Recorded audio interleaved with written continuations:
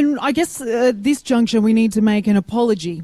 Because earlier this morning we got the mayor on, Tim Overall, and we were told by the locals after that interview aired that... Yeah, that's not the mayor. It's not the mayor. I mean, on paper it is, but you are standing right next to the real mayor. The unofficial mayor, I guess, that everybody calls Uncle Gaz or Pop. Good morning, Uncle Gaz. Good morning, love. How are you going? I am good. You know what? Everyone, you're like a legend around here. Everyone told us about you.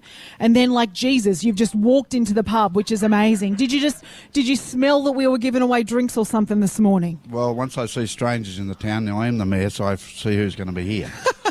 Are you okay with us being here this morning, guest? Yeah, quite okay. Now, you have a bit of a famous connection to our next guest, Ricky Stuart. Tell us about that. Yeah, well, Rick's my nephew. He always says that I'm his uncle, but I'm his nephew. He's my nephew, yeah. And when I played football, Rick couldn't make our side. He was only the ball boy. So when people ask me what sort of side Captain's Flat had, I tell them even our ball boy played for Australia. See, I love it. Have you got a wild story for us about Rick, Uncle Gaz? Well, one story I can tell you about Rick. He had an old Toyota, I think it was, and he came home from the coast and his mum and dad were at Narrabundah. And he said, Dad, I think I've run over a snake.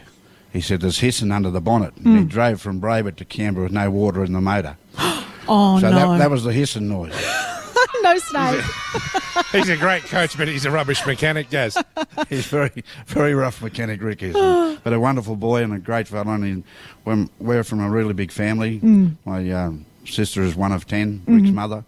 And Rick's been great to the family and a great ambassador for rugby league in this area. But we've had all them, Laurie Daly, Bradley Clyde and champion blokes. And I know you're going to call the game here from next week with... The Raiders on mixed team. Yeah, mixed team. We'll be here. With Mullo and Hethro. And I said to Mick, the owner, yesterday, and the manager, do you realise those two were barred for life? But they let them off that night. I love it. Mate, I think it's the community spirit this morning that we have loved the most. Why do you love Queanbeyan? Well, Queanbeyan, most country people. I was born and bred at Captain's Flat, and I just told the girls over there I was one of 10, but there was 12. The Foxes got 2. So, but that went unnoticed at Captain's Flat. But it was a tough...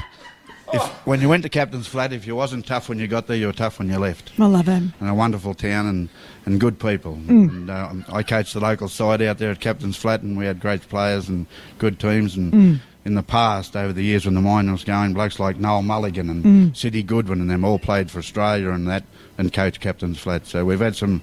It's not only Rick that's been famous out there, we've had famous blokes too. And I remember one day Rick got hit very hard. Oh, yeah, here we go. At Bruce Stadium. Yep.